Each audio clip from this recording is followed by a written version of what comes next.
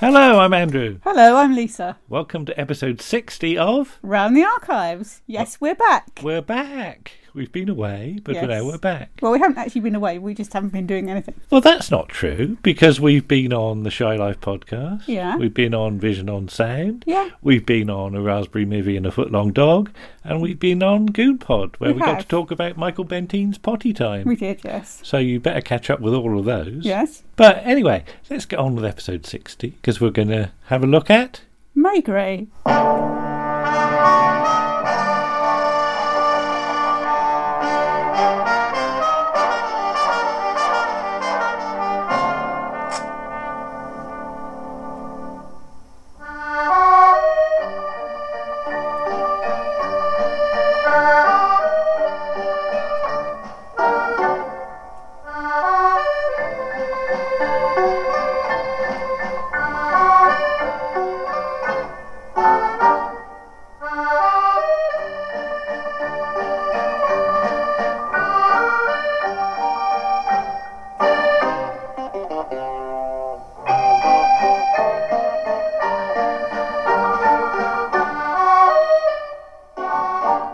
Good afternoon, Lisa. Good afternoon, Andrew. Wow, you've got a big box of Maigret, haven't you? We have the complete 60s series.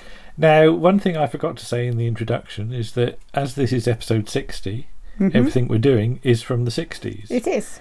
And Maigret starts in 1960. 1960, yeah. So why did we get Maigret then? It looked interesting. Yeah. I'm always a sucker for police series. And it's actually turned out to be rather unexpected. Unexpectedly odd? Yes. Is that your description? Yes, because you look at it and you think, oh, it's going to be something like No Hiding Place, which is a sort of late 50s, does go into the 60s police procedural. Yeah. But it's nothing like that. There's all sorts of odd stories, very odd acting. Yeah. And it's really good fun. Well, when you think about sort of police series, early 60s, Dixon or Doc Green is still running. Yes, Dixon and Doc Green will be running for a long time, yeah. And we've got Z-Cars sort of in the wings, haven't we? Yes, about to pop up. And, of course, Sergeant Cork. And Sergeant Cork probably goes for the oddest stories out of those other ones. Yeah. But does Maigret top them all for oddness, do you think? Sometimes, yeah. I mean, sometimes it's quite simple, and it's a simple story of whichever crime. It's mostly murders, to be honest. But there are lots of odd reasons. Yeah. And odd performances as well. And very odd performances, yes. It's very good for weird guest stars, It isn't is. it? Well, for guest stars acting weirdly. Yeah, lots of familiar faces there. Yes. But inevitably, you've got the books as well, haven't you? I've got one omnibus book. Yes. And this gives you the original stories. Yes. Now, the opening episode is from Monday, the 31st of October, 1960, shown at 8:45. Yes. And it's Murder in Montmartre. Yes. Now, what did you say this was based on? What story was it? It's based on, it says novel, but they're very short novels. Apparently, Georges Simenon could knock out a story or a book in less than a day. Yeah. So it's based on Murder at Picard's, which is the name of the bar that he goes to and the although murdered girl works in. I think the more commercial title is the other one, Inspector Maigret and the Strangled Stripper. Yeah, that's going for sensationalised. Sensationalised. That's the one. Not censorited. Yeah. It's not got Peter Glaze in it, though. I don't know whether he does pop up. You never know. No, you don't. But yeah, this story is the one they always seem to make when they do Maigret, yes, don't they? There have been three different English version series of Maigret on one sort of film with Richard Harris. And in each of the 3 series, one in the 60s, which is the Rupert Davies version, the version we're talking about, one in the early 90s starring Michael Gambon, and one in the sort of late sort of 2010s with Rowan Atkinson. And each of those series makes this story. But comparing the 3 performances, have you seen them all now? I have seen, yes, I've seen Rowan Atkinson, but not in that story, in a different version of a different Maigret story. And I think out of the 3, I like Rupert Davies the best. He fits the picture of Maigret. But Simenon is meant to have said, "I found the perfect Maigret" when he saw Rupert Davies. And do you agree with that? I think so. Is he like what the description is in the books? In the books, he's described as a big man. Yeah. And Rupert Davies is a sort of big, tall actor. Yeah. Yeah. But yeah, some of the sort of familiar faces do have some Zcast crossover, don't they? Because the one we watched t'other night had Stratford Johns in it. This is the episode, what was it, Maigret and the Cactus? Yes, or the Cactus. The Cactus. And by this point, I'd thought, well, does Stratford Johns turn into a cactus or something? I wouldn't put it past it at this point. No, it doesn't. But what's the cactus? It's a signalling cactus, isn't it? It doesn't thing. wave its leaves about. No, it's a signal to somebody's lover that if the cactus is in the window, her husband's at home, so don't come. I noticed you bought 3 cactuses recently, Lisa. Should I be worried? No, because they're succulents. They certainly are. But yeah, saying about lovers and things, there's an awful lot of lovers and mistresses and things going on in these stories, aren't they? Sort of, in that sense, it's stereotypically French, what you think French people get up to. And I'm not even sure that they do, really. Or is it what George Simenon was interested in? Yes, George Simenon apparently did like the ladies. You like the ladies. So, yeah. But yeah, you've got Rupert Davies as Maigret. You've got Ewan Solon. Yes. As Lucas. Now, Ewan Solon, Doctor Who people know from Planet Vivo and The Savages. Yeah. And Neville Jason. Yes, a very young Neville Jason. From The Androids of Tara. Yes. Yeah. Yeah. And his missus is Helen Shingler, isn't she? I don't know her so much. She is in Enemy at the Door. Oh, right, okay. She's Peter Portis's mother in that. Right, She's mostly in a wheelchair getting wheeled from one room to another. It's not very exciting, really. But yeah, Murder in Montmartre also has Frida Jackson in it. Yes. She's from the first episode of Adam Lives, isn't she? She is, yeah. And playing Arlette, the stripper, is, how do you say, April Ulrich? Yes, I imagine so. Yeah. And I was watching this for ages, thinking, I recognise her, but I couldn't work out what she was from. And I think did we have to look it up in the end, or did you clock who she was? I think we realised that she's in Whodunit. She's in Whodunit Time to Die, the Paul Darrow one, where he's doing Columbo. She's Lady Penelope, the one that gets killed. She gets killed. She's got a very distinctive voice. She's got boggly eyes as well. Yeah. Again, she gets to use the boggly eyes in this. Yeah. I also noticed that she's in Robert's Robots as well as Desiree, which reminds me we should get on with watching Robert's Robots. We should watch more Robert's Robots, yes.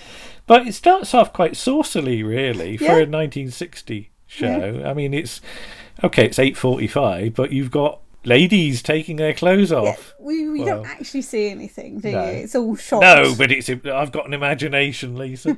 It's all shot. If there's any of that, it's all shot on the actress's face. Yeah. So. But would you say it's a bit of a convoluted plot? Because she comes in and wants to report a murder. Yes, she does. Which hasn't happened yet or something, isn't it? It's a little bit convoluted. Yeah. But it's maybe more overcomplicated than it needs to be. Yeah. What I took at home from this, images you get, the murderer lives in a cupboard, doesn't he? Yeah, he hides in cupboards. Yeah. Well. Yeah. Yeah. I mean, the one thing I would say is that where in a modern police series you would get more focus on the killer, here he only appears in the last, not even 5 minutes of the episode. And is killed, and that's it. Yeah. You don't actually get to see him. He's just in the background as this sort of faceless character. Yeah. But I thought the sort of Neville Jason stuff was interesting as well. Yes. Because it makes it more human. You better explain sort of involvement with it. Well, basically, he has been not having a relationship, but he had gone to the bar and he's sort of fallen in love with the murdered girl. You better say that Neville Jason's like his sort of junior copper, isn't he? He's like the sort of the young... Like PC Sweet or something. Yeah. Well, or DC or whatever, because he's a detective, isn't he?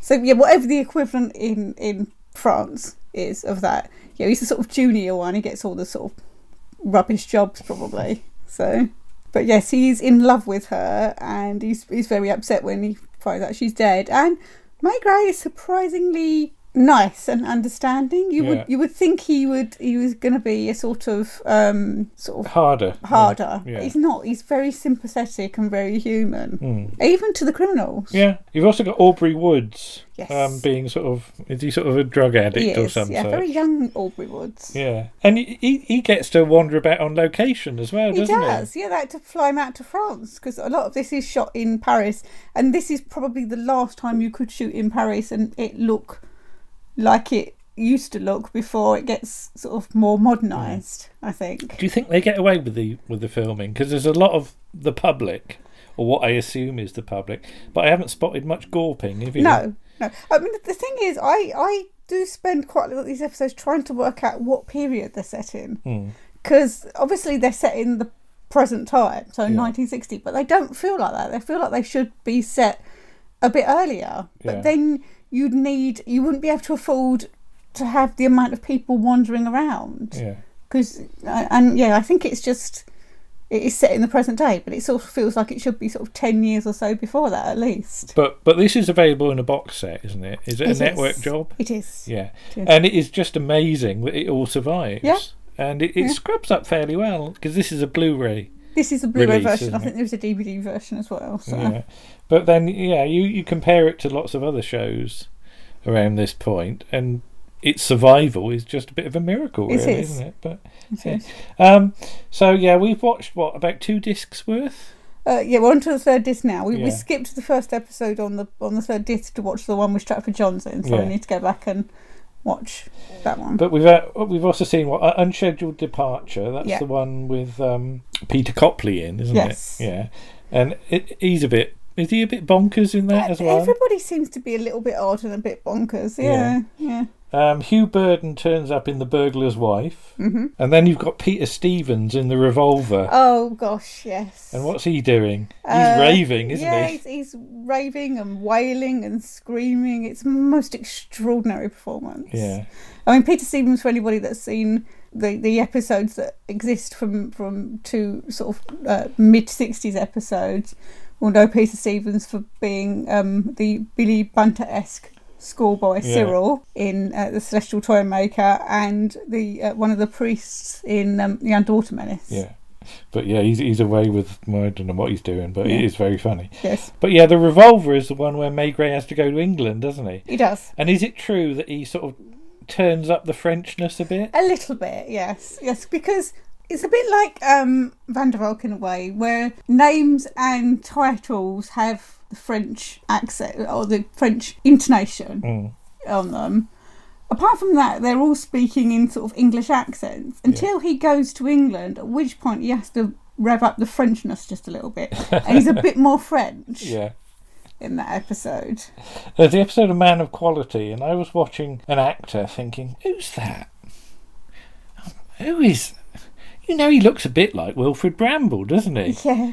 And then I realised it was Wilfrid Bramble with his best teeth in. Yes. Because he was quite unrecognisable. He was. Really. He was. Doing a bit of a accent. Doing a bit of a voice. Yes. But you've also got a Professor Quatermass.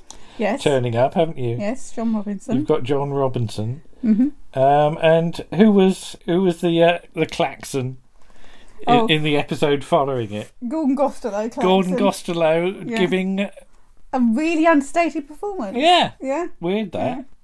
So don't get to see that often. Well, mostly you just get to see Gordon Gostelow being Gordon Gostelow. Yeah. Really. So. But some of the other guests actually outdo him for once, don't they? Yeah. But what do you think of it so far? I'm really enjoying it. Yeah, it's sort of totally not what I expected. No. But I like it. I like the performance that Rupert Davies is giving. I like all the supporting characters. And I like the character. Yeah. Because he is very human. Yeah, I mean, we did talk about May Gray as part of a sort of longer chat about detectives on Martin's show Vision on Sound. We should mention that. Go and have a listen to that as well. Yeah.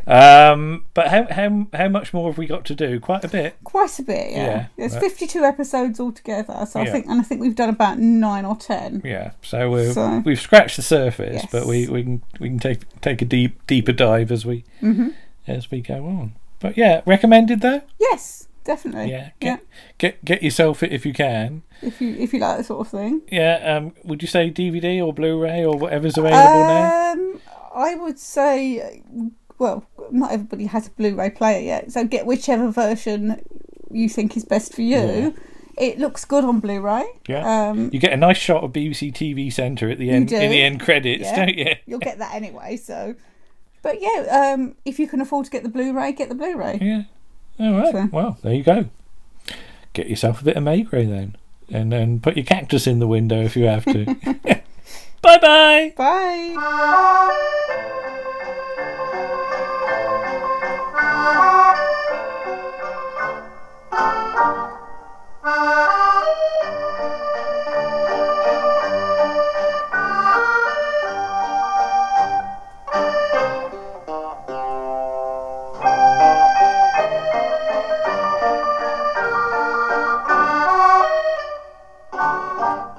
Thank you for helping with that, Lisa. That's okay, thank you.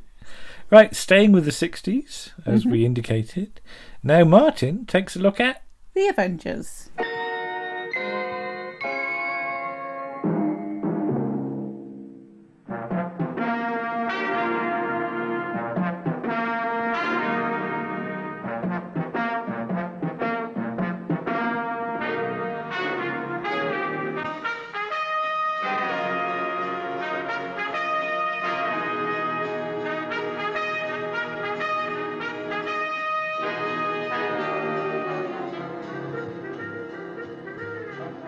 A little over 60 years ago, and barely a month after the series which inspired it was cancelled, partly in a fit of litigious pique, a television series began that would in many ways come to encapsulate a particular view of 1960s Britain that never really went away. It was so popular in certain countries, especially France and America, and who'd have thought that those two countries could ever agree about anything other than how bad the UK is, that this particular image of Britain and the British seems to have stuck in their minds and shaped their perception of us ever since. Well, perhaps the later variants of the show have. The earlier, far grittier incarnation, a lot of which was lost to that scourge of archive television fans everywhere, the videotape wiping policy of the 1960s and 1970s, is all but forgotten these days. Well, perhaps with the exception of a few die-hard fans and people who like or know a thing or two about archive television. The first series, consisting of 26 episodes, is mostly lost, and only 3 1/3 episodes of it remain, and even the survival of that is mostly due to luck rather than judgment. Happily, it is only that first year that is so afflicted, and the entire run of the rest of the series survives, most of it on film, and the final 2 series in a glorious version of colour television that truly displays the swinging 60s in all of its glory. This series was, of course, The Avengers, a 50-minute black and white crime and spy-themed drama series shot on 405-line videotape made by ABC Television for ITV. Well, I say drama because it is a scripted and indeed acted series, but it does have its tongue firmly planted in its cheek and approaches its stories with style, panache, flair and a little bit of the old twinkle in the eye, and doesn't take itself all that seriously. Or at least that's where the series is ultimately headed. A lot of the appeal of those later seasons is their level of, dare I say it, what can only be described as campness. But the strange thing about The Avengers is that it was not always that way, and the transformation happened within a short enough time frame to make you imagine that viewers brought up on the earlier series might very well have wondered what had happened to their gritty little spy drama to make it change quite so much from its roots. But as our consideration today is of all things 60, it is to that very first season that I'm going to concentrate on. Shot mostly live, the inverted commas are on the surviving caption cards, in multi-camera studios with filmed inserts, often it seems shot in the streets immediately surrounding the television studios, possibly so that they wouldn't have to unplug the cameras if the wires were long enough. The 3 surviving episodes from that very first series are, in order of original transmission, Girl on the Trapeze, The Frighteners, and the most recent find, Tunnel of Fear, all of which have been made available for home viewing, although one wasn't found in time to make it onto the rather smashing Series 1 and 2 box set release. Thanks to an archival fluke, the very first act of the very first episode, Hot Snow, also survives, found buried in an American archive for no discernible reason other than it was possibly from an ABC television overseas sales showreel. The interesting or tragic, if you happen to be the sort of person interested in the process of character development generally. Fact is, however, that strangely enough, given quite how identified with the series the other main star became, not a great deal of the surviving footage features John Steed, the mysterious, shadowy and not altogether trustworthy man from the Ministry who gets Dr. Keel involved in several of his dark schemes, played with a seemingly effortless charm by Patrick Macnee. One of the surviving episodes, Girl on the Trapeze, does not feature Steed at all, and he doesn't appear in that first act of Hot Snow either, leaving just The Frighteners and Tunnel of Fear for us to see him in action alongside Dr. Keel before the series is rejigged to make his character the central figure in the second series, initially alongside Dr. Martin King, in already written scripts in which one name is seemingly substituted by the other, as played by John Rollison, then alongside Julie Stevens as Venus Smith and her musical interludes, before settling upon the iconic leather-clad tour de force known as Mrs. Catherine Gale, as played by Honor Blackman. The running order of that series moves around a bit, so you could never quite know who the sidekick of the week is going to be, but once Mrs. Gale turned up it really was no contest, and the series settled into having one regular male and one regular female lead throughout the rest of the 1960s, only adding another action man in the form of Gareth Hunt as Mike Gambit when he appeared alongside Joanna Lumley as Purdy when the New Avengers roared into the schedules in the mid-1970s. Macnee is an odd figure. Often his acting style, or lack of it, comes in for some criticism in several quarters, but actually he is utterly perfect in the part of John Steed and makes it look so natural that it's quite easy to underestimate quite how hard it is to pull that sort of thing off. Like Roger Moore in The Saint, people say that he's just playing himself, and yet with both Simon Templar and John Steed we notice that the several attempts to revive the shows featuring them have often fallen down because the actors playing those parts have not quite been able to summon this supposedly simple appeal. Even the New Avengers, stuck as it sometimes seems between the light fantasy of the 60s series and the gritty realism of the shows around it, and those which follow, relies heavily on this character being at the very heart of it, even if the actor himself often felt sidelined throughout those troubled couple of years it was in production. But we're getting way ahead of ourselves. The series that preceded The Avengers, and with which it shared a lot of its DNA, only ran for 13 half-hour episodes, all of which were made by ABC, and this show was called Police Surgeon, not to be confused with the 1970s American show of the same name starring Sam Groom. The short-lived British series, which was created by emigrant Canadian TV supremo Sidney Newman, who is of course a name to be reckoned with in the creation of the iconic TV series of the 1960s, and mostly produced by Leonard White, revolved around the character of Dr. Geoffrey Brent, who was, unsurprisingly, a police surgeon who worked for the Metropolitan Police, usually represented in the form of Inspector Landon, as played by John Warwick. Only one episode, the first, is currently known to exist of Police Surgeon, but because it is often mistakenly thought of as an actual prequel to The Avengers proper, rather than being its creative cousin, the episode is included in that box set as an extra. The episode is entitled Easy Money, and a young tearaway, Jim Clark, played by an almost ridiculously young seeming Michael Crawford, who must have been around 18 at the time, manages to plag his way out of a charge of theft at the local Nick, where Dr. Geoffrey Brent, played rather sincerely by Ian Hendry, is also a familiar figure. There's a fair amount of sub-Dixon of Doc Green style shenanigans at the local police station, some of it involving ineptitude, clumsiness, pools wins, and familiar exasperations about female police officers that would continue to trouble similar dramas for several decades yet, before Dr. Brent intercepts the young tearaway in a nearby local cafe, and through a very strongly written and performed two-handed scene that reminds the viewer of exactly the kind of kitchen sink dramas that were playing so well at the time, attempts, however futilely, to try and put this young lad back on the straight and narrow. And he almost succeeds too, and probably would have done if it wasn't for...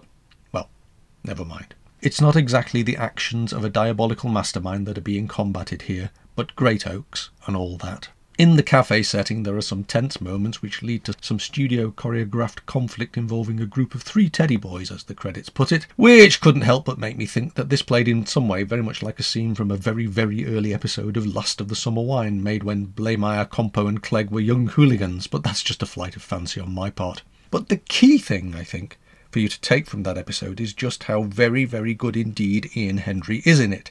All around him there are some acting performances that can only be described as less than stellar, but right at the heart of it, there he is, rock solid, dependable, and giving it his quite stunningly brilliant all, and an absolute future superstar in the making. You can immediately see why, when it came to The Avengers, he was kept on, although I think it's probably fairer to say that ABC were more than eager to build another show around him for him to star in. Ingrid Hafner, who played Amanda Gibbs in one episode of Police Surgeon, obviously caught an eye or two, and would also be retained for the new series to play nurse and receptionist Carol Wilson, a character who worked at the doctor's surgery run by Dr. Tredding, Keel's rarely seen or discussed partner in general practice, who was played by a pipe-smoking Philip Stone in the first couple of episodes before vanishing and never being seen again.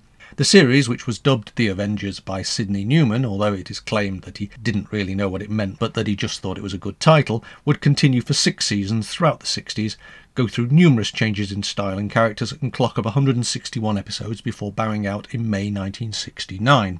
So, 1 month after saying goodbye to Ian Hendry as Dr. Geoffrey Brent, on the 7th of January 1961, viewers were introduced to Ian Hendry playing Dr. David Keel, a GP working in Tredding's medical practice, who, following a personal tragedy, gets roped into exciting adventures involving crime fighting and espionage, often but not exclusively thanks to those interventions I mentioned earlier from co-star John Steed.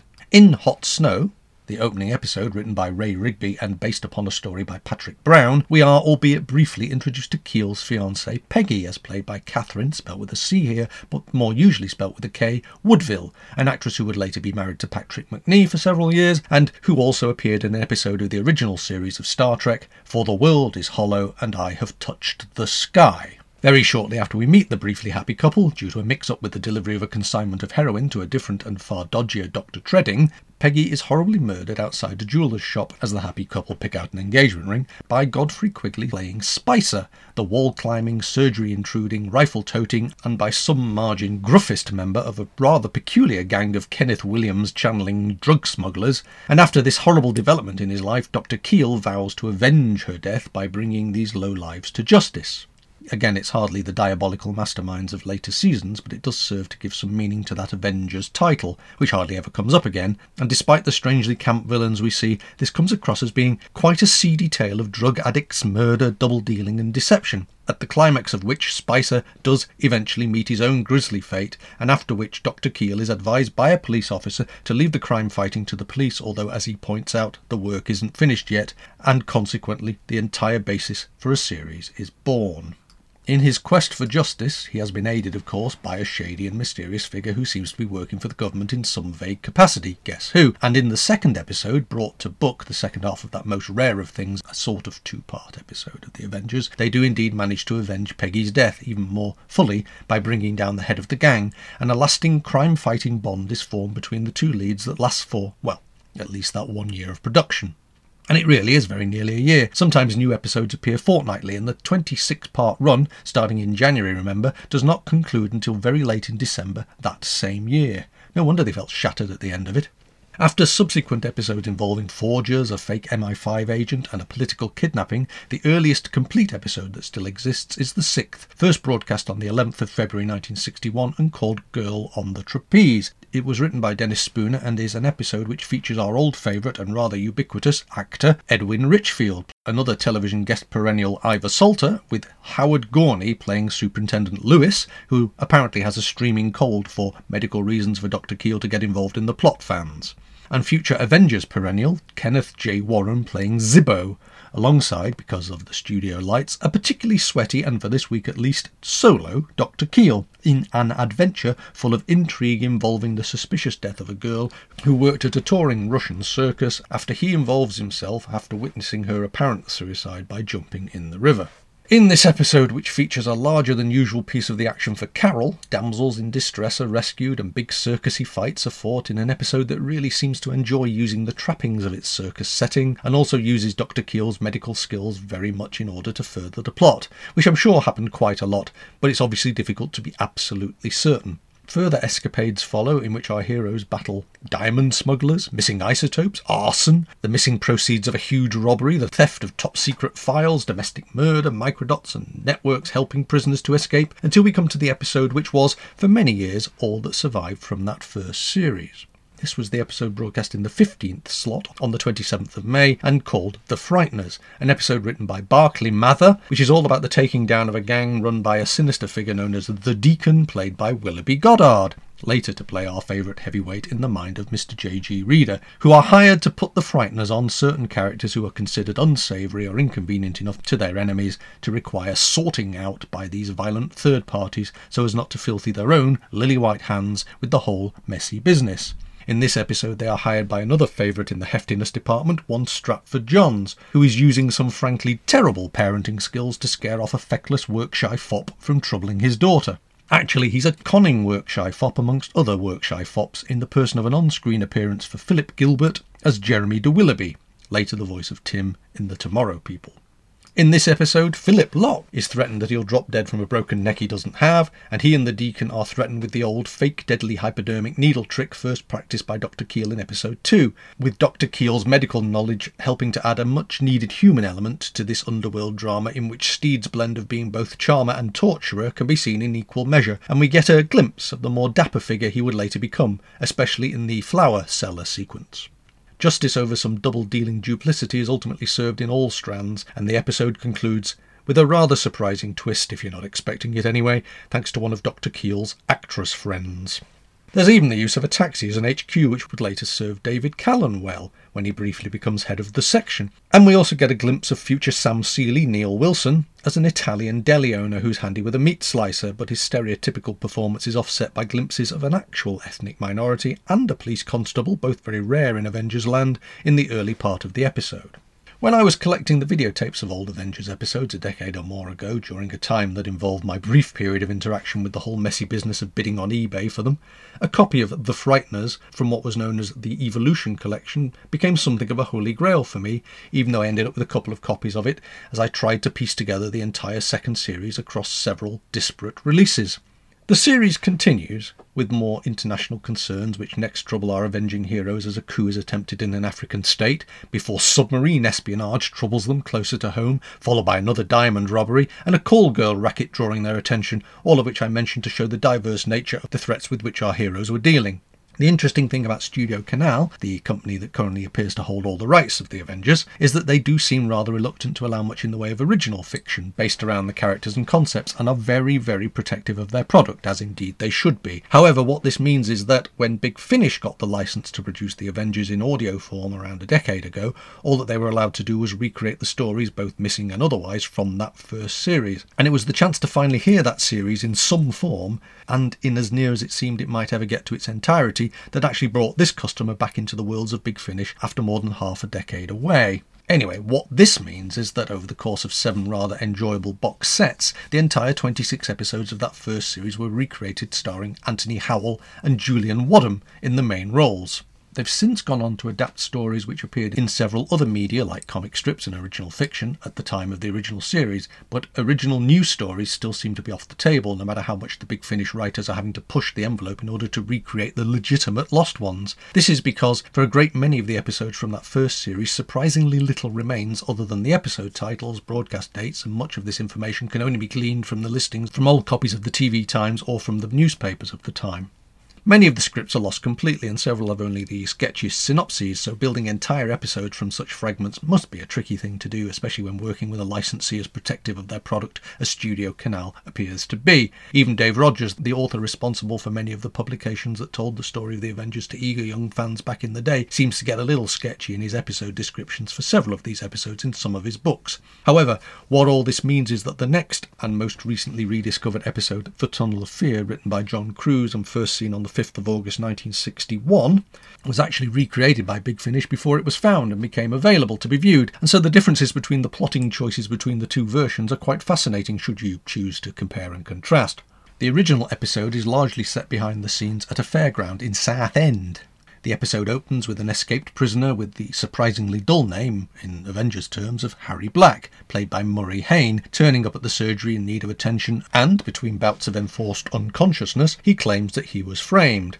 As the story unfolds, we briefly get to meet Steed's boss 110 a couple of times, as played by Douglas Muir. This is the only surviving chance we get from the first season to see him in action. Meanwhile, much like the episode set behind the scenes at the circus, the episode itself makes the most of the elements of its fairground setting, including dancing girls, hypnotism and ghost trains, and you genuinely start to get a slight sense of the more eccentric theme of the weak worlds that would become such a feature of the later series of the show. But we're not there just yet. This is a far more down-to-earth and at least vaguely realistic portrayal of the dark corners of the underworld that Dr. Keel and Steed inhabit, with, despite the villain in significantly the bowler hat, genuinely creepy characters and sinister villains being convincingly unpleasant and setting up innocent people to take the fall for crimes that they didn't commit. Steed also gets to enjoy himself a lot amongst a plethora of bikini-clad fairground girls whilst wearing a turban and working undercover as a fairground stallholder, which has to be seen to be believed, really. We also get to meet Harry's mum, one of those lovely dotty eccentrics, as played by Doris Rogers, which is another of those delightful cameos that later series would place very much front and centre of the series. It's also got Maurice Perry in it, and displays a fair amount of the exposed jiggling flesh of young women as the plot unfolds, which probably titillated the viewers quite considerably on that Saturday evening all those years ago.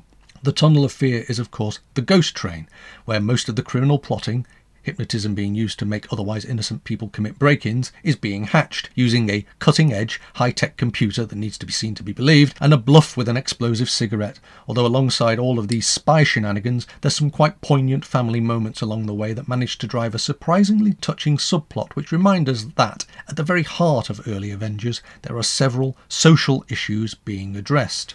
6 more adventures follow for Dr. Keel and John Steed, including heading off to, presumably, a studio-bound depiction of Mexico, which very likely might prove troubling to modern viewers if it had survived. Combating fraud amongst emergency rations intended for victims of a cyclone, political assassinations, the rebirth of fascism in 1960s London, stolen experimental vaccines, seriously ill banana salesmen, and research into radiation, many of which still sound more than a little topical 60 years later. Before their partnership comes to a disappointingly premature end, because, from what there is available to see, their adventures were actually well written, well performed, well made, and rather a lot of fun for what was basically a studio-bound adventure series recorded at least as live around 60 years ago.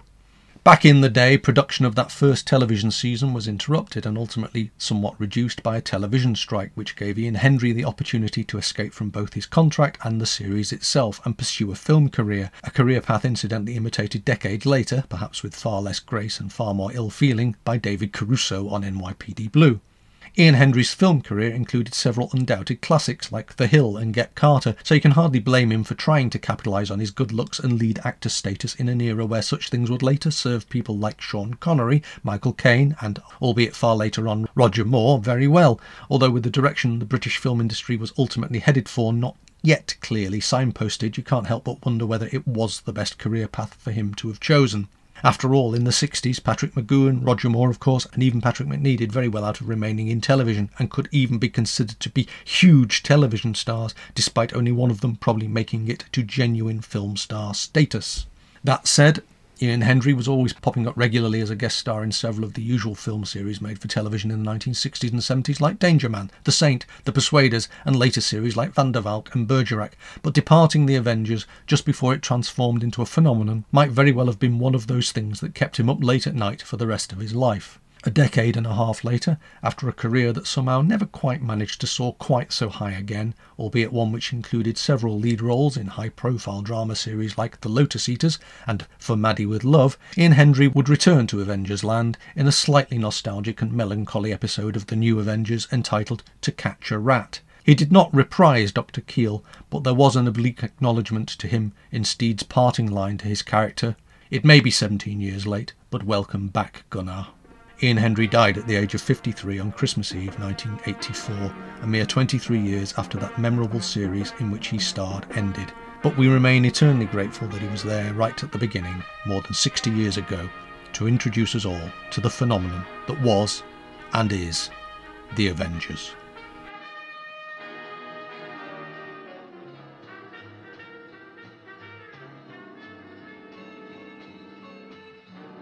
Many thanks to Martin for that article. Indeed, Martin's show, Vision on Sound, is available every Sunday from Fab Radio International at 7 o'clock, and there's a podcast version available soon after on Anchor FM. Indeed.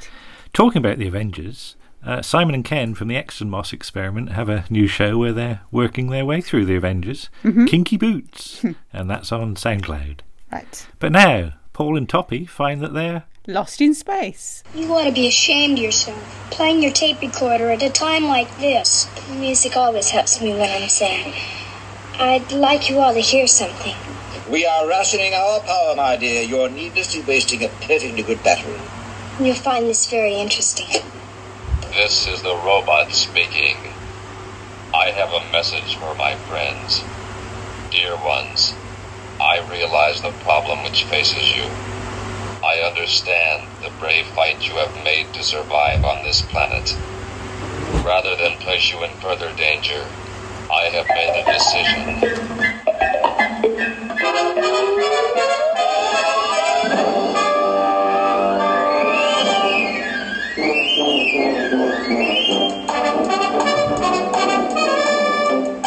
Hello, Round the Archives people. It's me, Paul the Shy Yeti.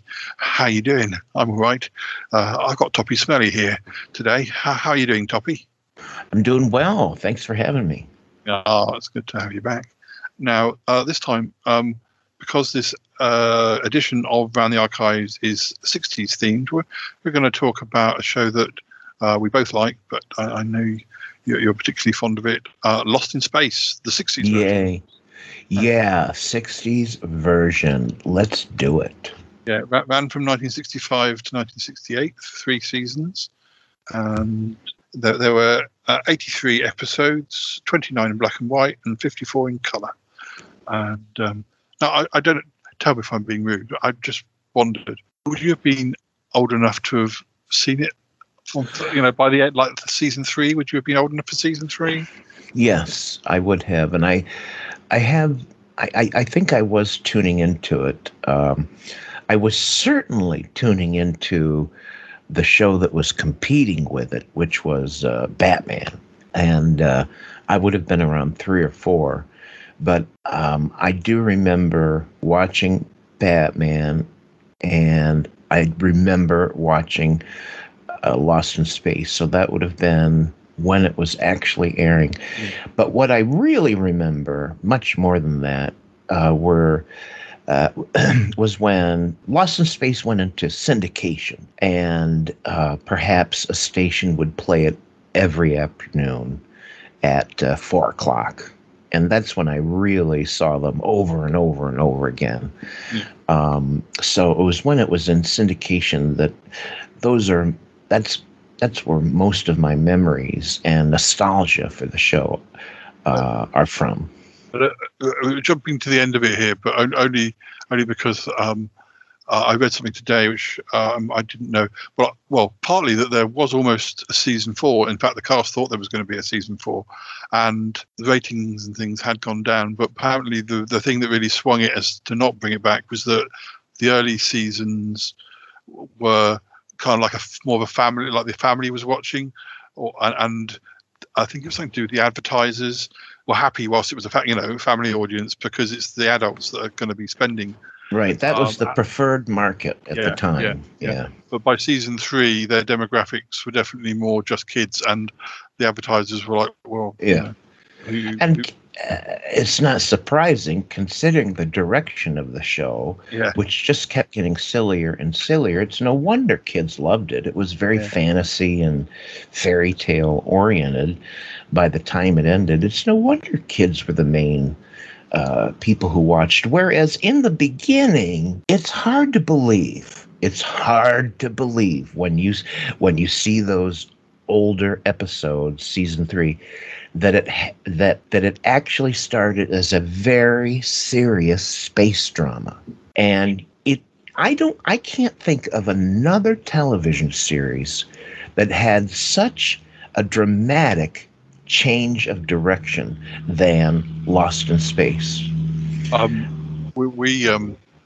was definitely inspired by the sort of the middle period where there was a monster of the week, and often that seemed to involve a man with stockings over his head. We were so inspired that when we did our Sutton Park, I remember getting Harry to wear the curvy bit of an Easter egg box, and put that over his face to give him a sort of domed face, and then borrowing a pair of my mum's tights and getting him to stick his head in it, and that was our ode to a Lost in Space monster. Oh, really? Yeah, it'll turn up. We do have it. But it's obviously it's not even up to the Lost in Space standards. Yeah. By the way, the thing that was really scary about those guys with stockings over their heads was the noises they made. Do you remember? It was sort of like, it was this groaning. It was really spooky.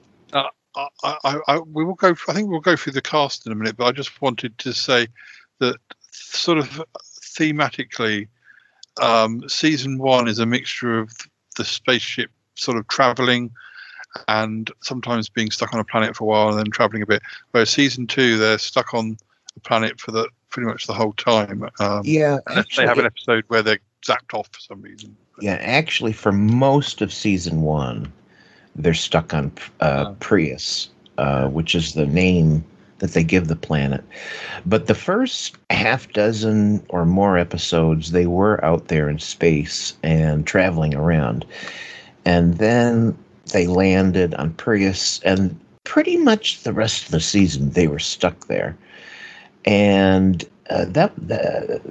then I think season 2, Prius blew up. Prius was having some real problems, and they had to lift off, and Prius self-destructed, and they did a little bit in space, not really very much. And no sooner than they had finished getting out of Prius, they crash landed on another planet, and the entire second season was them stuck on a planet. Now, season 3, I think they had kind of gotten like a lot of feedback from viewers who said, can we do something more than just sit around on a planet? Season 3, they actually did a lot in space. Yeah. And they were going round and round to different places. As a matter of fact, you know how Star Trek had transporters. Yeah. And they had this huge ship up in the space, and the way they'd get down was to transport. Well, Lost in Space decided we want to keep them up in space. So how do they get down? If they're going to go on a planet, how the hell do they get down there? So they came up, all of a sudden, lo and behold, this whole time they had this little space shuttle that had been there the whole time, only we never saw it until season 3. And so that's how, in season 3, they got their way down to different planets to have different adventures without actually landing the Jupiter 2. I know it's the silliest of the seasons, but I'm very fond of season 3 because it's quite varied and also very much a product of its time. Like they have space hippies because it was made in '68. Yes. And hippies were very popular. And by the way, you haven't seen anything until you've seen actor Jonathan Harris, who portrayed Dr. Smith so brilliantly. If you haven't seen anything until you've seen Jonathan Harris do a hippie. and Jonathan Harris was also, after Lost in Space had finished, they gave him a guest spot on the second season of Land of the Giants, which I think was sort of made the year after. And he plays a piper in that one. Yeah, I gotta see that again. Oh, see, now I'm an Irwin Allen nut, Paul. I love all of these things he did in these few years. It started with Voyage Under the Sea, which was quite successful, and actually, Irwin Allen sold Lost in Space on the basis of the fact that, look, I've got this smash hit. It's airing right now on CBS. It's making them a lot of money. Why don't you take a chance on this new thing I've got about people in space? So, and then for a while, Voyage to the Bottom of the Sea and Lost in Space were being produced at the same time. Right, and then Time Tunnel.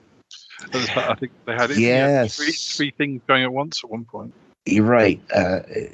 All of those Irwin Allen things I was right on board. I loved them all. We'll get back to Lost in Space imminently, but I was just going to say that Voyage does go from very serious to pretty silly. I don't think it ever gets as silly as Lost in Space with carrot monsters, but it gets pretty silly. And Time Tunnel was pretty serious, relatively, and Land of the Giants is relatively serious. Pretty serious, yeah. But then the episode I was watching today, which we'll talk about in a bit, it does, because the robot and Will and Dr. Smith, but it's definitely the show with the most comedy in it.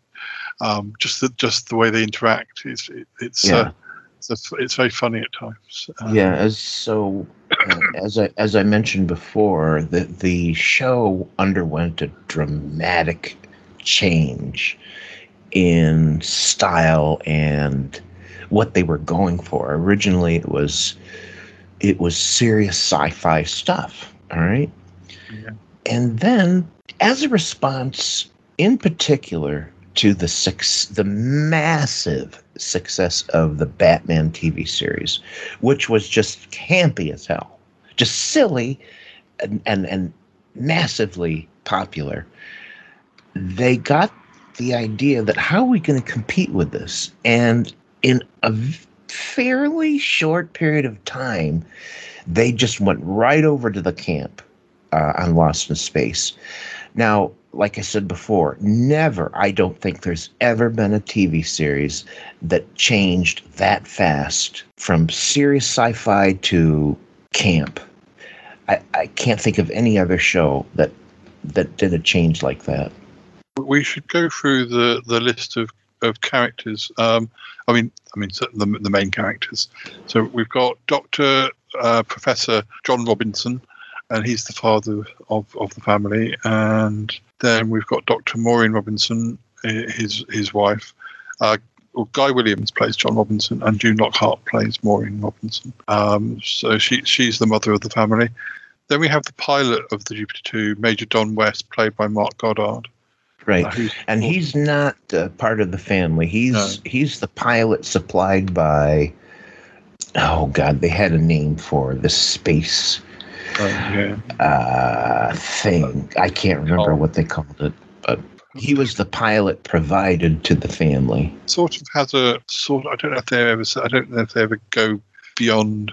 I'm sure there's a sort of vague romantic connection with Julie Robinson, who's the oldest daughter. But I don't think it was vague. Was it more? I wasn't sure. I wasn't sure. I couldn't remember. Yeah, especially the first season, they pushed it a little. Yeah. And then after that, it didn't really seem to matter. But that first season, they were really pushing the idea that Don, the pilot, who was not a member of the family, and here they are all by themselves. Yeah. And that something was going on with their eldest daughter, Judy, and Don. And I remember Maureen and Dr. Robinson going like, well, nature's going to take its course. They're the only hope for that family beyond, if they get stranded on that planet forever, they're the only two who aren't related to each other. Yeah. Other than Dr. Smith, and I don't think he's going to be impregnating anybody. But, no. We'll have a lot to say about Dr. Smith. Judy Robinson was played by Marta Kristen, and then the youngest daughter was Penny Robinson, who's the sort of middle child. She's played by Angela Cartwright, and she's about the age. She's supposed to be about 11 when the series starts, whereas I suppose Judy Robinson is. She grew up fast. Penny did. I mean, the actress. She just happened to be there, when girls mature. Like, boom. She's like, oh my God, like a foot taller, and she changes a lot during the series. Unlike Will, who pretty much seems to keep looking like the little kid he started out as. Yeah. Although you can see that he's aging. He was supposed to be about 9 at the start of the series. I'm not sure. He was played by Billy Mooney. Yes. And we know that Billy Mooney, along with Dr. Smith and the robot, who we'll talk about more, really became the center three characters of the show. Yeah, so Dr. Zachary Smith, played by Jonathan Harris, he is the sort of flight surgeon in the first episode. Right. The same space company that gave them the pilot, Donald West, also had a doctor, Zachary Smith. Yeah, and he's a sort of enemy agent in the first episode and causes all the partly causes all the problems. It turns out he's a spy. They never name the nation that he's spying for, but you kind of like it. Just you just sort of feel like it's Russia. Who else would it be? But they never say it's Russia. They never say who he's spying for. But it's right off the bat, Dr. Smith is a spy, and those early episodes with Dr. Smith, he's evil. He's really evil, and he's not kidding around either. Yeah. Am I right in saying, and I'm sure, I think I am, it's probably on my DVD set, but there was a pilot episode, and there were certain characters missing, and I think there was no Dr. Smith in the pilot? Yeah. No, there wasn't. So this is kind of, the same thing happened to Star Trek. They made a pilot, they spent all this money, and they filmed and produced a pilot that never aired. It was reused later in a 2-part episode of Star Trek called The Menagerie. But the same thing happened to Lost in Space. They spent an unprecedented amount of money producing a pilot that had top-notch special effects, and it never aired. I don't know why that happened, because it was good stuff. At any rate, what ended up happening is in that pilot episode, there's no Dr. Smith. And I don't think there's a robot either. And it's basically about this family that merrily goes along in space with little conflict. And I think what producers and the network thought was, well, where's the conflict? This family gets along too well. Something's got to, there's got to be something where there's conflict. And that's when Dr. Smith was conceived as the nemesis that would provide the conflict. But even then, he wasn't going to be around all that long in the first season. They kind of were going to get rid of him. And Jonathan Harris, what happened is, they had this unaired pilot, a lot of footage, right? So they really quite brilliantly, as they started doing episode 1, episode 2, they used the footage from the pilot, and in brilliant editing and like figuring it all out, they pieced together all that pilot footage. It never went to waste in episodes 1, 2, 3, 4, 5, and 6. And so that footage was eventually used, but they artfully had to insert Dr. Smith, and they had to insert the robot. And somehow it worked. I mean, they did a really good job in reconfiguring this whole thing. And they saved a lot of money by using almost everything from the pilot episode that was never aired in the first 6 episodes. And it's really quite, you look at those episodes and what you see is like a gigantic budget, which they had. They had a gigantic budget. It was the most expensive TV series going. Remember the chariot traveling around, and then it goes on the ice, and then it's in the water, it's in the ocean, and they're splashing around in the, oh my God, that was miniature work that was good enough to be in a movie. It was so well done. Also, the first time the Jupiter 2 crashes is, oh my God, it's a miniature crash, and it is done so well, you would swear, even today, looking at it, it holds up. The spacewalking scene in episode 2 or 3, where John Robinson is out there outside of the Jupiter 2, and he's got a rope, and he's he's frantically, I forget what the hell he's trying to do, but he's out there spacewalking. Those scenes where he's spacewalking and weightless, my God, it's amazing how well they did that. Anyways, what I'm saying is they spent a lot of money and a lot of time making that pilot, and those scenes wound up in the first 6 episodes or so, and you just saw amazing, amazing things, amazing special effects, amazing miniature model work. It was top notch. One of the fun things, and I can't remember if they do this on Voyage as well, or is at the end of the episode, the story finishes, and then there's a 5-minute something like 3 or 4 minute scene, which is the beginning of the next story, and then it ends on a cliffhanger. So you get a cliffhanger every week, which Irwin Allen apparently loved the cliffhanger. I mean, he loved it, and that's why the first 2 seasons have that pattern. No sooner do they finish the story, that last few minutes when they come back from a commercial, they're, all of a sudden, something new's happening. And in like a minute or 2, it ends with some ridiculous cliffhanger where something explodes or whatever happens. The one I watched today involved lots of explosions, and then they go outside, and then these rocks part, and there's this strange red creature with a big bulbous head.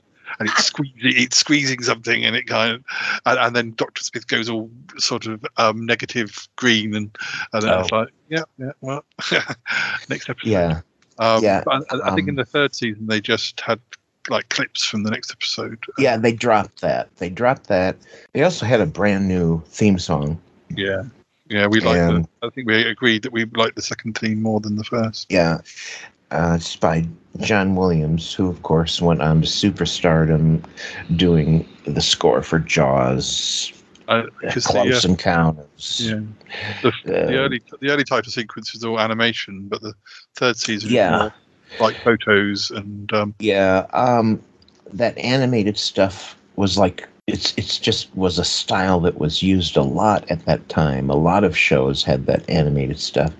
And then suddenly it seemed old. And so they said, we got to jazz this up. Nobody's doing this animated stuff anymore. So they jazzed up the theme and gave it a new opening, which I love. I love it tons better. I imagine. First one. I having only seen one episode, I'm not 100% sure, but I've seen more. But recently, in the early seasons, I guess there's like a pre-title sequence. Now I don't know if is that a recap of that cliffhanger from the end of the previous episode. I guess it probably is, and then it goes into the title sequence. Whereas in the 3rd season, it just starts because there hasn't been a cliffhanger from the previous episode, and then it goes into what I remember.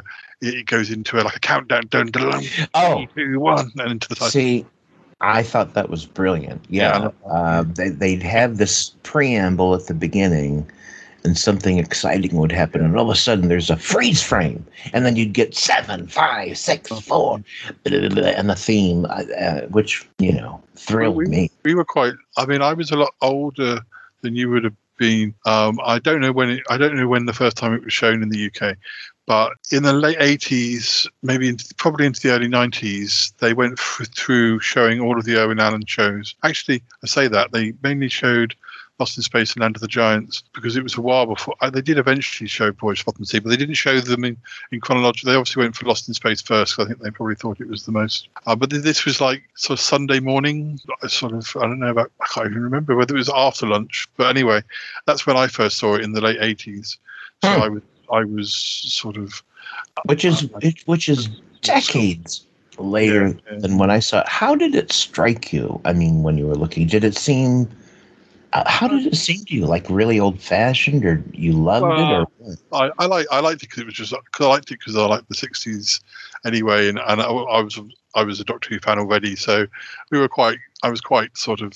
I think it's probably more of a one where not all of my Doctor Who friends would have watched it just because it was TV. Because actually, there's no comparison to the sci-fi that was in Doctor Who to the what became the monster of the week goofiness of Lost in Space. They were too very different things. They were probably aimed at similar audience, family audience, and at times Doctor Who ended up probably being a little bit more childish than adult. And then some it went through an era where it was probably more adult than kids. Doctor Who did, and so in the same way as Lost in Space had a fluctuating audience. Although with Lost in Space it was more family, kids. Whereas Doctor Who's was a bit more complicated than that because it went on for 26 years the first time around. So yeah. Different sorts of eras.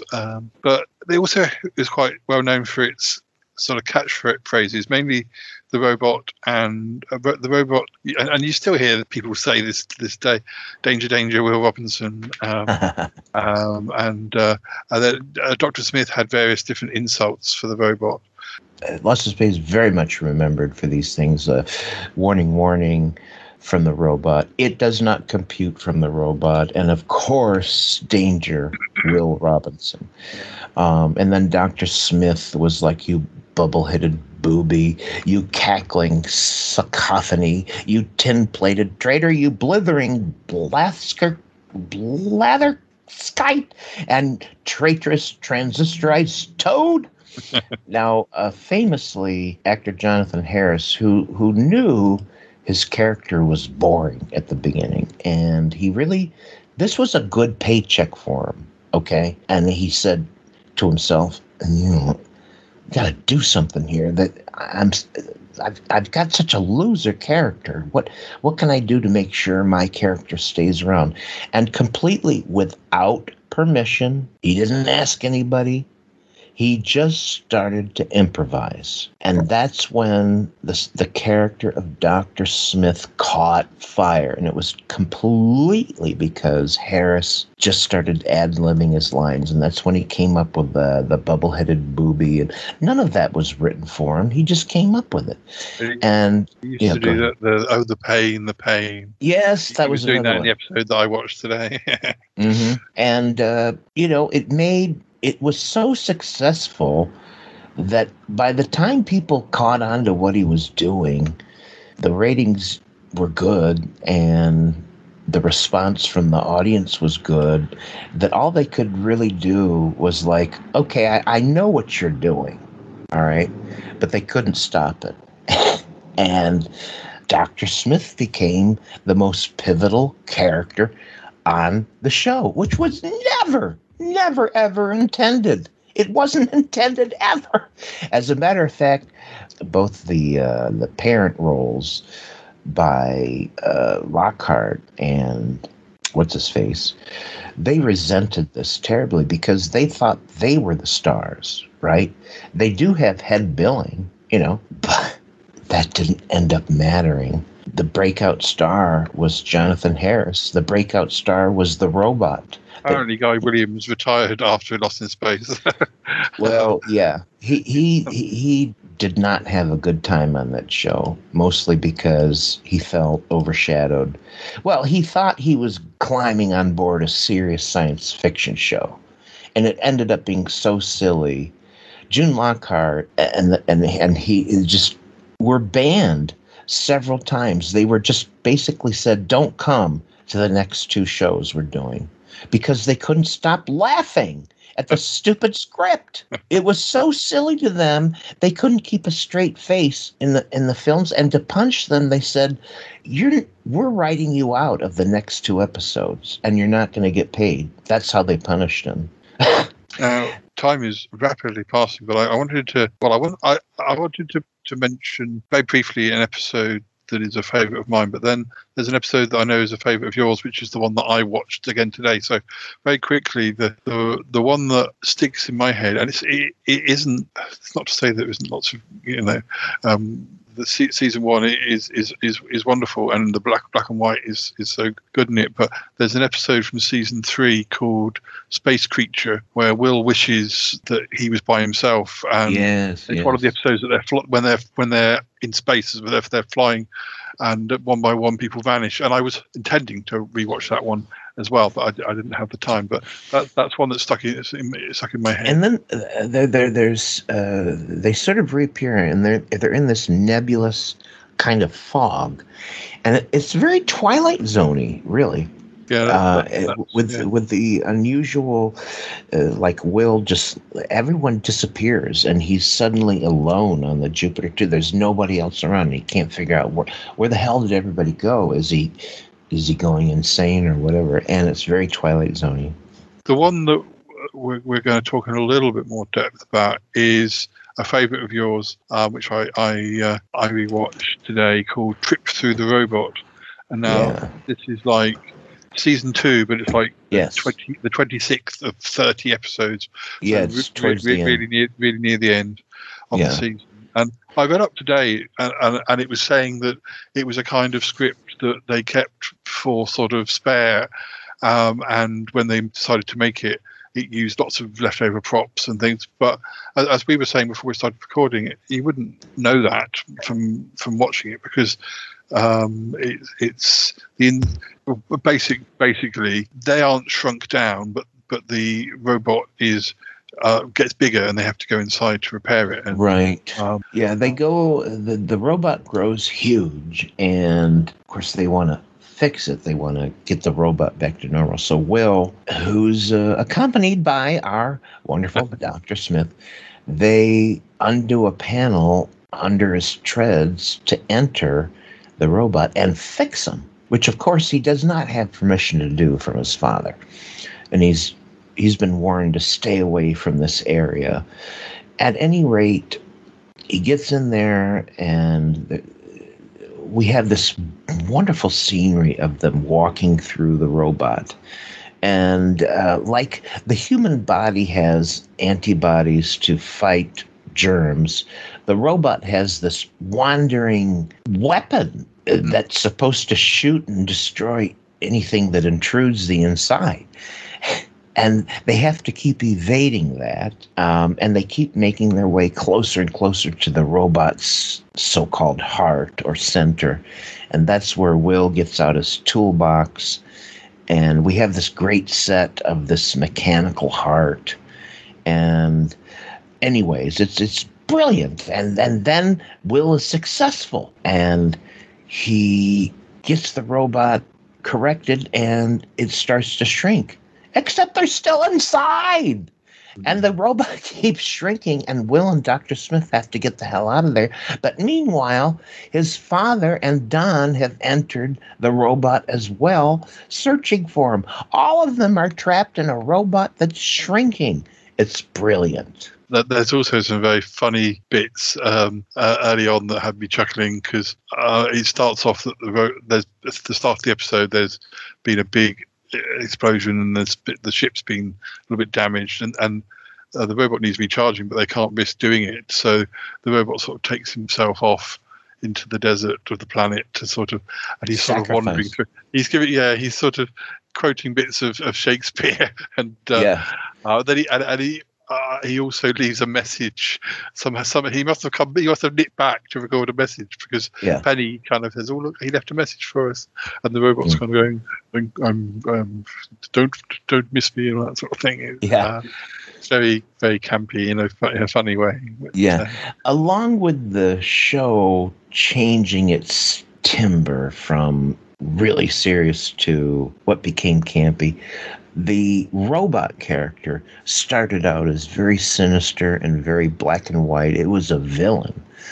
And as the show progressed, somehow everyone realized that, I don't know how it happened. I think it happened as an offshoot of Dr. Smith ad-libbing, and there just started to be this humorous exchange between the robot and Dr. Smith.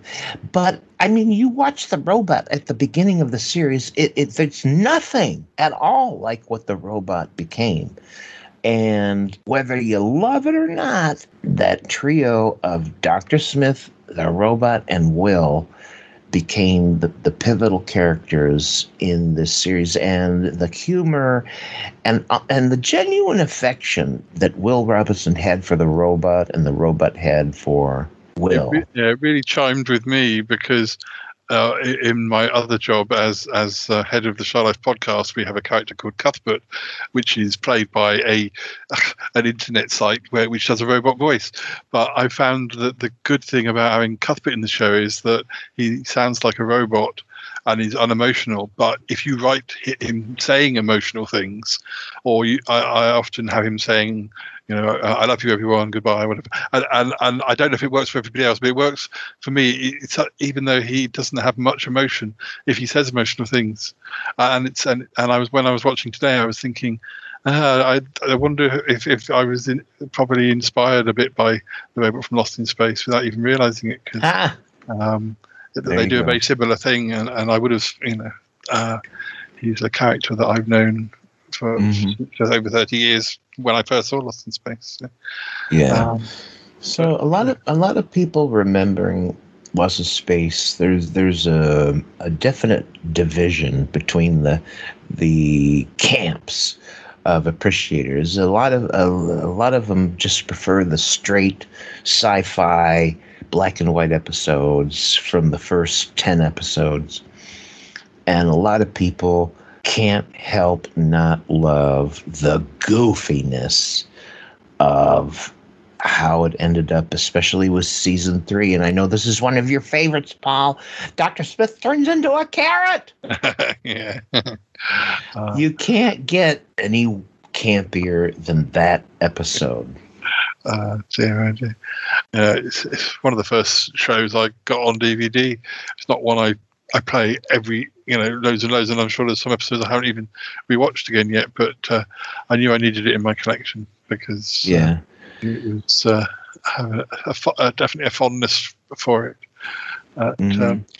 I have too, and I think I really love the earnestness of the first season. I love the money they put into the special effects and the models, because it's as good as any movie you're ever going to see. The stuff in that first season, the special effects. But I also really love how dopey it became. So, I don't know. I love the whole damn thing. Yeah. Well, we could talk about Lost in Space all day, and there's been movies. There's currently, I think it's still running, a reboot that's run for a number of seasons, but we haven't got time for that really today. But I've enjoyed the reboot on Netflix, and there's been 2 seasons. They say there's going to be a third, but I haven't heard a word about it yet.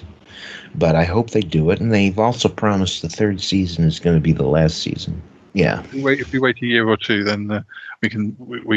I think, to be fair, I have talked about some episodes of Neighbours from only about 2 years ago, so I'm sure we can talk about the new series one day. Anyway, Toby, thank you very much for talking with me about Lost in Space, and I enjoyed it. For a series that only ran for some 83 episodes, we sure did have a lot to talk about. So, well, thanks, Andrew and Lisa, for letting us talk again, and hopefully we'll be invited back again to talk about something else. Well, I hope so. If we didn't scare them off, maybe we'll be back. Well, we'll hand back to Andrew and Lisa, and we'll say goodbye for now. Bye-bye. Bye.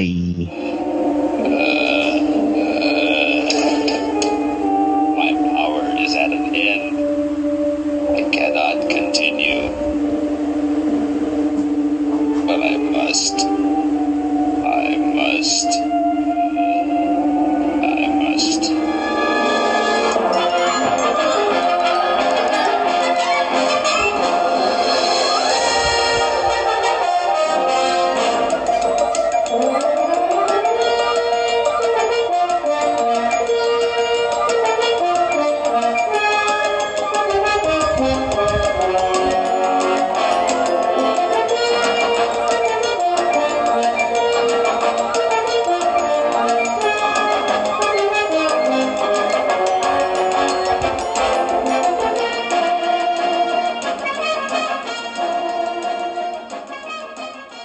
Many thanks to Paul and Toppy for that. Yes, thank you, boys. Toppy, of course, is on the Smellcast and Matinee Minutia, and Paul is on the Shy Life podcast. And Vision on Sound. Yeah.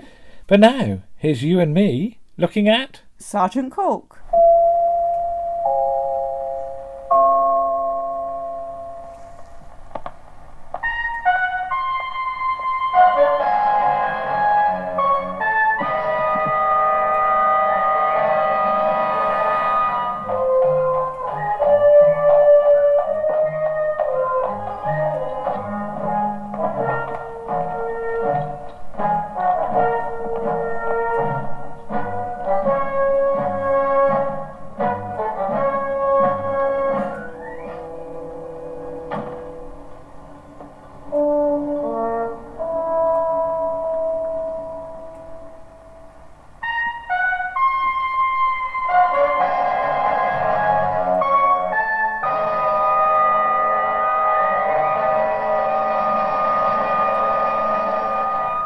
Happy Christmas, Lisa. Happy Christmas, Andrew.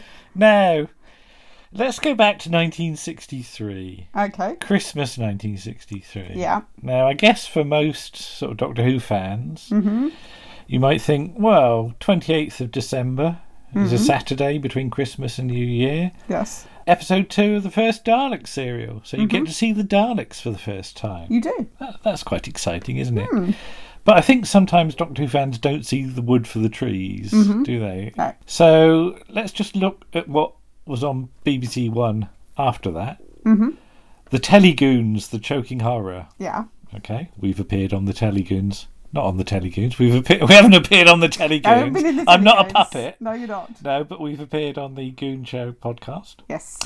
News and Weatherman, Jukebox Jury, which we'll skip over. Dixon of Dock Green, Mrs. Conroy's Gold Mine, written by David Ellis. A series created by Ted Willis, you know. Yeah. Wells Fargo, New Orleans Trackdown. Never seen Wells Fargo. No. It's some cowboy thing. Yes. Saturday Film, Lost Treasure of the Amazon. Comedy Playhouse The Bed by Ronald Wolfe and Ronald Chesney with Thor Hurd and Freddie Frinton. Yes. News Sport. I think that means news and sport. Yeah. And the final edition of That Was the Week That Was, or as it's listed, That Was the Year That Was. Okay. Brackets, it is regretted that no ticket applications can be considered for this show. That's because we're not making it in 1964. Okay.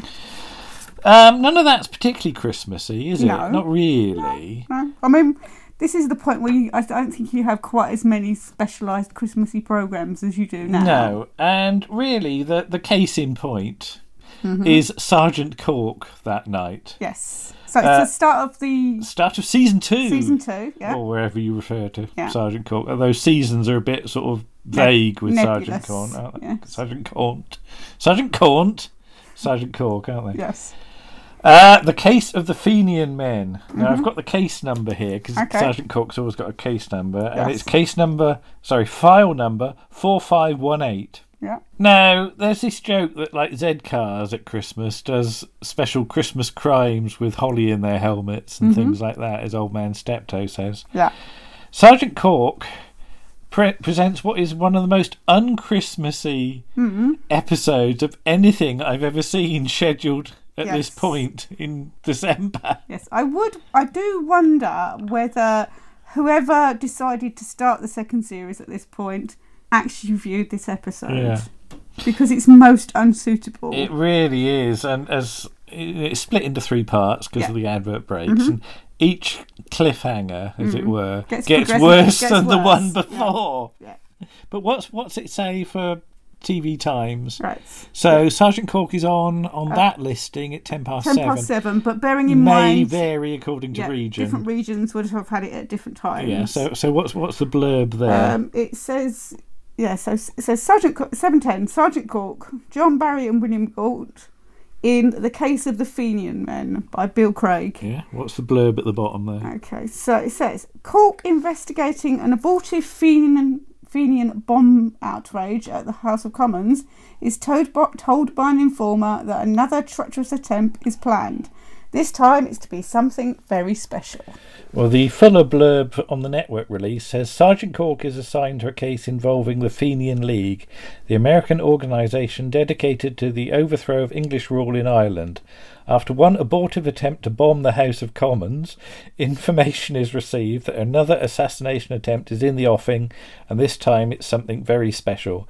Written by Bill Craig, directed by Josephine Douglas, whose name I don't recognise. I do recognise it, yeah. I've seen her on other things. Couldn't tell exactly what without looking it up, but I have seen her. But a lady. Yeah. A lady directing... Yeah. Well, basically it's a massacre, isn't it? It really is. Yeah. It really is. We put the disc in, and it comes up with a picture of sort of Corky and William Gaunt, and I said they do look a little Laurel and Hardy, don't they? Yeah. Or we should say John Barry and William Gaunt. John Barry and William Gaunt. Yeah. But I could just imagine William Gaunt as sort of Stan Laurel, putting his finger in his gob, blowing and making his hat go up and down, which would be funnier than anything that happens in this. Yes, that wouldn't be hard though. No. But we start off in a sort of funeral directors, don't we? Where there's a coffin being ominous, isn't it? Is it shot as an ominous coffin? Maybe. I don't know. Yeah. Meanwhile, CID are being moved, aren't they? So Sergeant Cork's getting a new... Yeah, I have to say office, not orifice. Yes. Yeah. Yes, they're preparing the first floor, and all the CID chaps are going to be in together. So, and Superintendent Rodway is coming, isn't he? Although he's not actually in this episode. No. But this funeral director's opening is very... It's very sort of Avengers-y, isn't it? It is quite Avengers-y. And indeed, there is an episode of the Avengers on that night, isn't there? Yes. Later on, because Sergeant Cork obviously is grim as hell this week. So the rest of the schedule is the Larkins, which I think has to do some heavy lifting to cheer the mood of the nation. I think you're probably right. Now, we should say this is the old Larkins, not the new Larkins, isn't it? It would be difficult for it to be the new Larkins. Yeah. Because I don't think many of the people that are in the new Larkins But it's nothing to do with Darling Buds and May. No. It's the Larkins with Piggy Mount and David Kossoff. Yeah. And the Avengers is... Dressed to Kill, which I think is the one on the train. Yeah. Is that Annika Wills? Yes. Okay. Annika Wills and Leonard Rossiter and Richard Leach and John Junkin and various other people. Yeah. Everybody seems to be dressed up. Okay, fair enough. So. But yeah, Avengers are very good at like opening episodes in sort of places like funeral directors, aren't they? There's a Detective Sergeant Tovey has turned up. Yes. Who's a friend of Corky. He is. Although Corky doesn't like him referring to him as Corky, does he? Not when Marriott's around, because it might give him ideas. Yeah. But there's been a bomb attempt on the House of Commons, and it's put down to Fenian activity. Yes. And there is some talk of should the military get involved, and basically the police aren't really keen on that, are they? No, because they'll end up taking over. I mean, also you should bear in mind that a lot of police superintendents at this point were ex-military men. Yeah, I mean, we talked about this previously in our last look at Sergeant Cork, which was a long time ago. It was, yeah.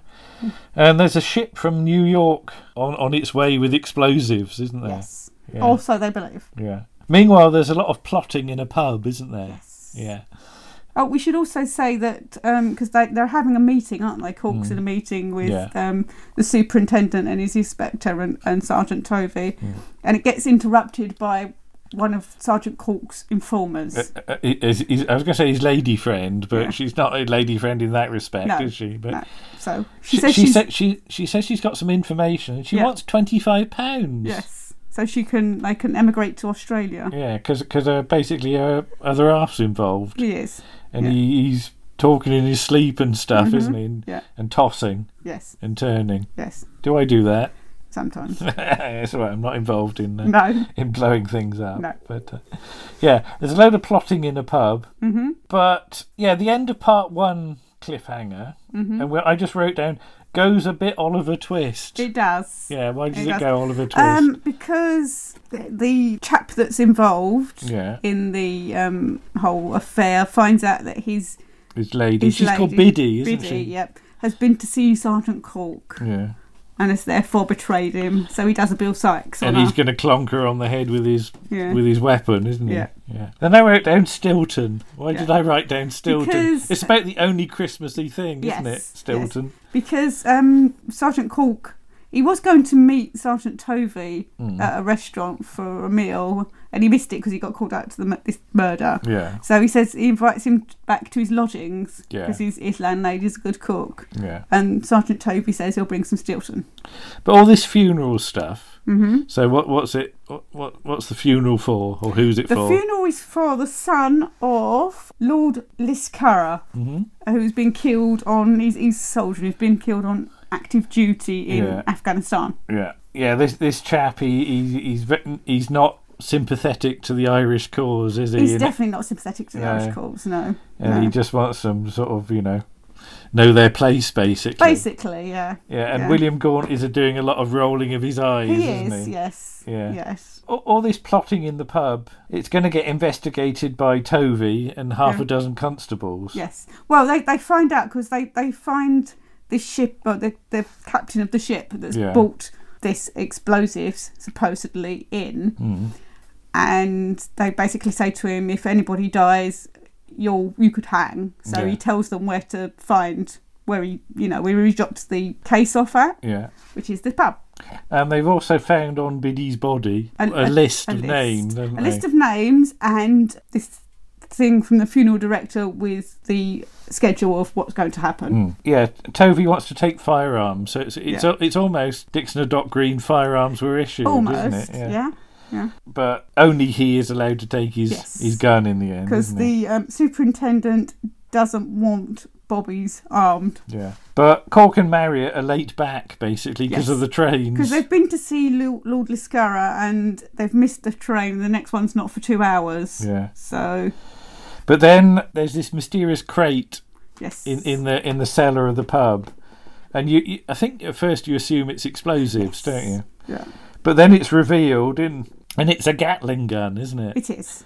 And I like the way it's shot, because it's shot almost like it's like a science fiction gun, isn't it? Like a sort of laser gun or something like that. In sort of some ways, I mean, you said it was first invented in 1861. We're not that much beyond that. Only it's a new thing. So it's a relatively new thing still. And it's quite a horrific thing, isn't it? The way it works. Yeah. As unfortunately, we soon find out as the peelers. As they're called, raid the pub, and you don't actually see it. It's all very heavily implied. You see the start of it because you see the chap with the gun start to turn the crank handle, and you hear the rounds going off. And there's two rows of bottles, which will get smashed, which go off one after the other. Clearly, somebody's had to lay charges for the set design. Yeah. So end of part 1 is a murder. Yeah. End of part 2 is a massacre. Yeah, they've stepped it up a little bit. And I just wrote, Happy Christmas, everyone. There's a feast of festive entertainment on ITV. Deary me. And I wrote, all that's left is the Stilton. Yes. Because they all get killed. Yeah. So it's six bobbies and the sergeant. And the sergeant. Yeah, because basically they're sort of trapped on a stairway, on a narrow stairway. Yeah, they're sort of coming in blinded by the light. Yeah. Well, I don't see that there's much light in there. But, no, they're coming from the light into the dark. Oh, is it? They can't see. So it takes you a few seconds for your eyes to adjust, doesn't it? No, there is one other bit of comedy. It's from Chalky, who says, I tried to make coffee, but it come out wrong, so you've got tea. Yeah. Chalky's the sort of helper at the police station, isn't he? Yeah. He makes tea. He makes tea and cleans and the grumbles, rooms and basically. grumbles a lot, yeah. But the list of names, they sort of work out is the attendees at the funeral, isn't it? Yes. Because there's going to be, 12 pallbearers? Yes. Because it's a lead-lined coffin or something. Yeah. Well, basically, if you're bringing a body back from India... Yeah. I mean, I don't quite know how they would have preserved bodies in the past, but you would probably need a lead-lined coffin to stop any odours, shall we say. Meanwhile, at the church, they're setting up, aren't they? Because there's this private chapel they're going to go in. We better explain that. Yes, it's the chapel on the estate, isn't it? So, basically, all the plotters are there, aren't they? Mm-hmm. And the Gatling gun arrives. Yes, in the coffin. Yeah. And they're going to set it up in the private bit. Yeah. So that in the vault, so that when all the pallbearers come through, they're just going to basically get shredded, aren't they? Yes, they're gonna shoot them down. Deary me. Yeah. I mean, because they get the Undertaker's assistant, don't they? Because they want to find out what's going on. And he insists that the funeral is the next. It's tomorrow, which should give them a clue really as to what is happening. But then the vicar stumbles across it, doesn't he? Does, he? Yeah. And they do capture one of the blokes, the police. And Cork enters with a white flag in Marriott. A hanky, yes. Is it a hanky? Yeah. Hanky on a stick? Is it on a stick? No, he's holding it in his hand. He's just waving it about. Just flapping it about. Waving his bogies at them. That is quite clean, actually. Victorian bogies. I don't know if they're worse than like modern day ones. But yeah, Cork has a sort of. He tries to sort of negotiate for peace, doesn't he? Yes. Yeah. And that's a real like sort of Cork thing, isn't it? That, he's not. He doesn't want people to fight. He wants them to basically. But he's still quite angry about what happened the previous night. Yeah, well, with reason, I think. Yeah, because his mate bought it and he didn't get his Stilton. So do you think he took his Stilton home or not? I don't know. He had it later. As they say, so we either die here or we hang. So they've got nothing to lose. That's the thing. There's no easy way out for them, is there? I think the idea is that if they die fighting, it's a more honourable death than being hung. But eventually the army is sent in. Because it's Sergeant Cork, we can't afford an army, so we don't see it. No. But what we do hear is the sounds of battle. Yes. And Cork and Marriott just sort of observe, don't they, from safety. Yeah. And, they're not happy about it, are they? No, because, you know... It would be. Who would be? It's, yes. But it again, it's...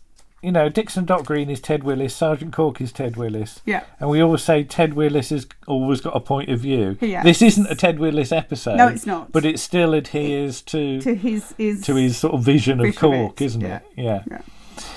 But, my word... Anybody sitting down sort of, you know, the Saturday between Christmas and New Year thinking, I'll watch the telly tonight, there'll be, you know, something nice and light-hearted on, and they get a massacre. So basically Doctor Who and his chums are dying of radiation, and Sergeant Cork has a massacre, so it really is a cheery night, isn't it? But so as Christmas things go, it's not the most Christmassy. It's not. No. But it's a very good episode. Would you have perhaps bumped it to a week later? I think I might have started the series a week later. Yeah. So that it started in January rather than between Christmas and New Year. That's the way that schedules go. But I guess, as I say then, maybe, you know, now there seems to be more emphasis on things being Christmassy, but you still do get things that have murders in, maybe not massacre. Well, the only thing I'm thinking of is EastEnders. Yeah, EastEnders is never cheery. EastEnders is always grim as arseholes, isn't it? Yes. You know, but Sergeant Cork is as well at this point. Yeah. I mean, thankfully there are some other cheery ones later on, because I always remember. I noticed on the back you've got Sergeant Cork and Marriott with their holiday hats on, seaside outfits on. Yeah. So that's perhaps a bit more fun. Mm-hmm. But there we go. That's Sergeant Cork at Christmas. It's a very good episode, and it's a very good series. If you've never seen Sergeant Cork, try it, because it's in the last series. network sale? Sometimes Sometimes not is, the last sometimes one. isn't. No, I don't think. No. But we've still got a few to finish, haven't we? We have. Yeah, we should finish it. We've got it as separate volumes. You can buy it as a complete series now, so you'll have the whole of Sergeant Cork in one box. But it's really good. You know, everybody should watch Sergeant Cork. But there we go. So that's our final article of this episode, and our final article for this year. It's been a tricky year for us. It has been a tricky year. We're hoping to get back to a more regular schedule. Hopefully we can get back on the production line a bit more next year. I'm not going to make any promises yet. No. Don't hold your breath for an episode in January, but we'll see how it goes. Our cupboard's a little bare at the moment, isn't it, when it comes to articles? Yeah. But we'd like to wish you all a happy Christmas. Yes. Don't get involved in any massacres if you can help it. No, try not to. Yeah. But you can have some Stilton. Yeah. Do you like Stilton? No. No, I don't think I do. That is quite Christmassy Stilton. I might have some Dorset Blue Vinny. That's not great. Well, I don't mind a blue vein at Christmas, do you? No. I don't like it. That'll make Warren giggle. Right, so happy Christmas, and we'll see you in 2022. Okay. That's right, isn't it? Yes. Yes, okay. Bye! Bye!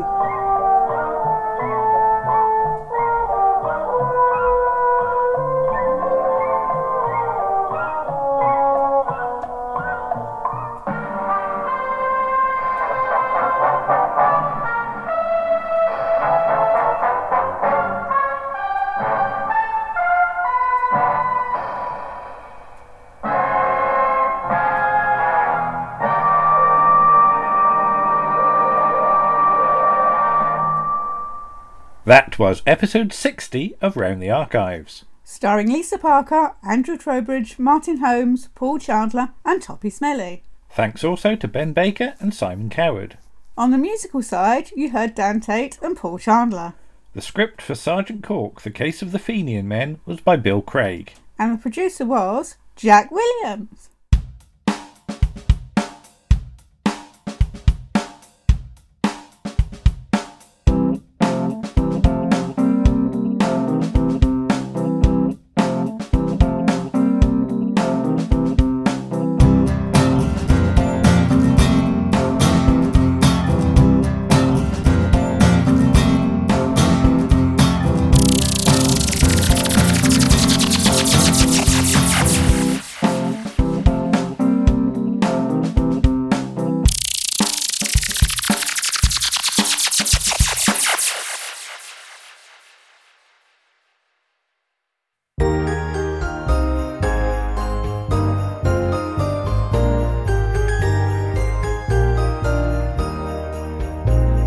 the first day of podcasts, a listener gave to me a raspberry Mickey and a foot-long dog.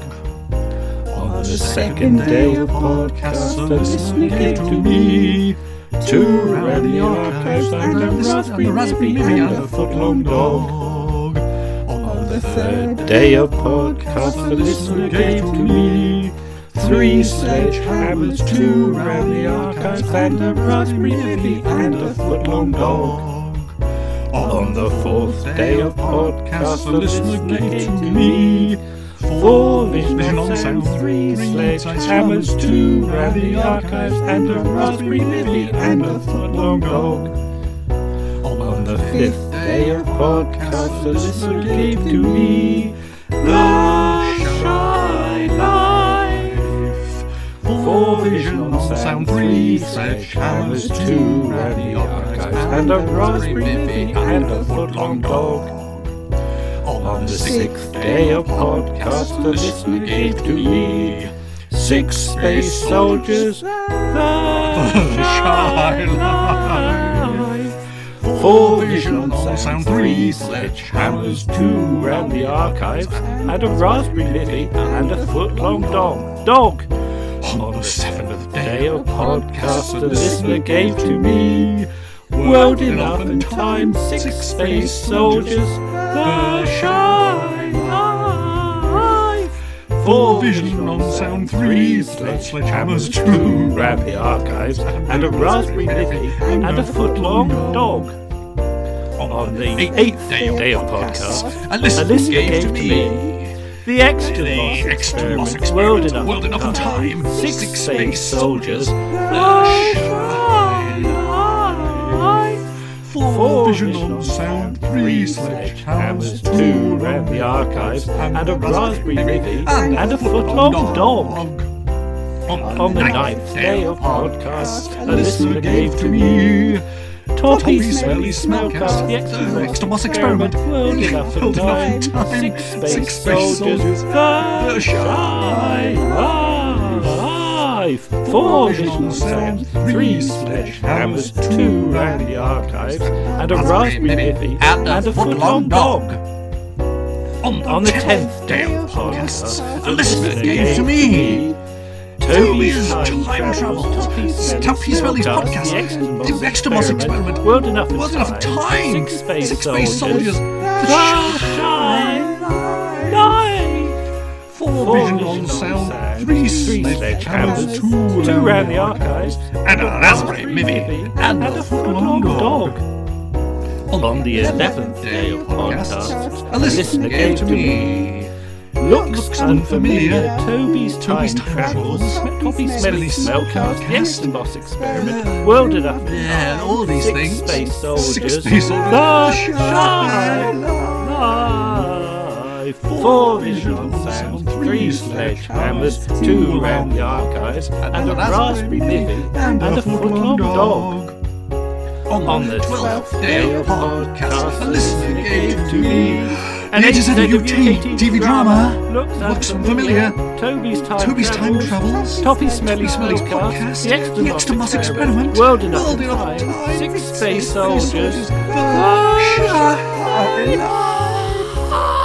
4 Vision on Sound, 3 sledgehammers, 2 rowdy archives and a raspberry Mickey and a foot-long dog. God help you.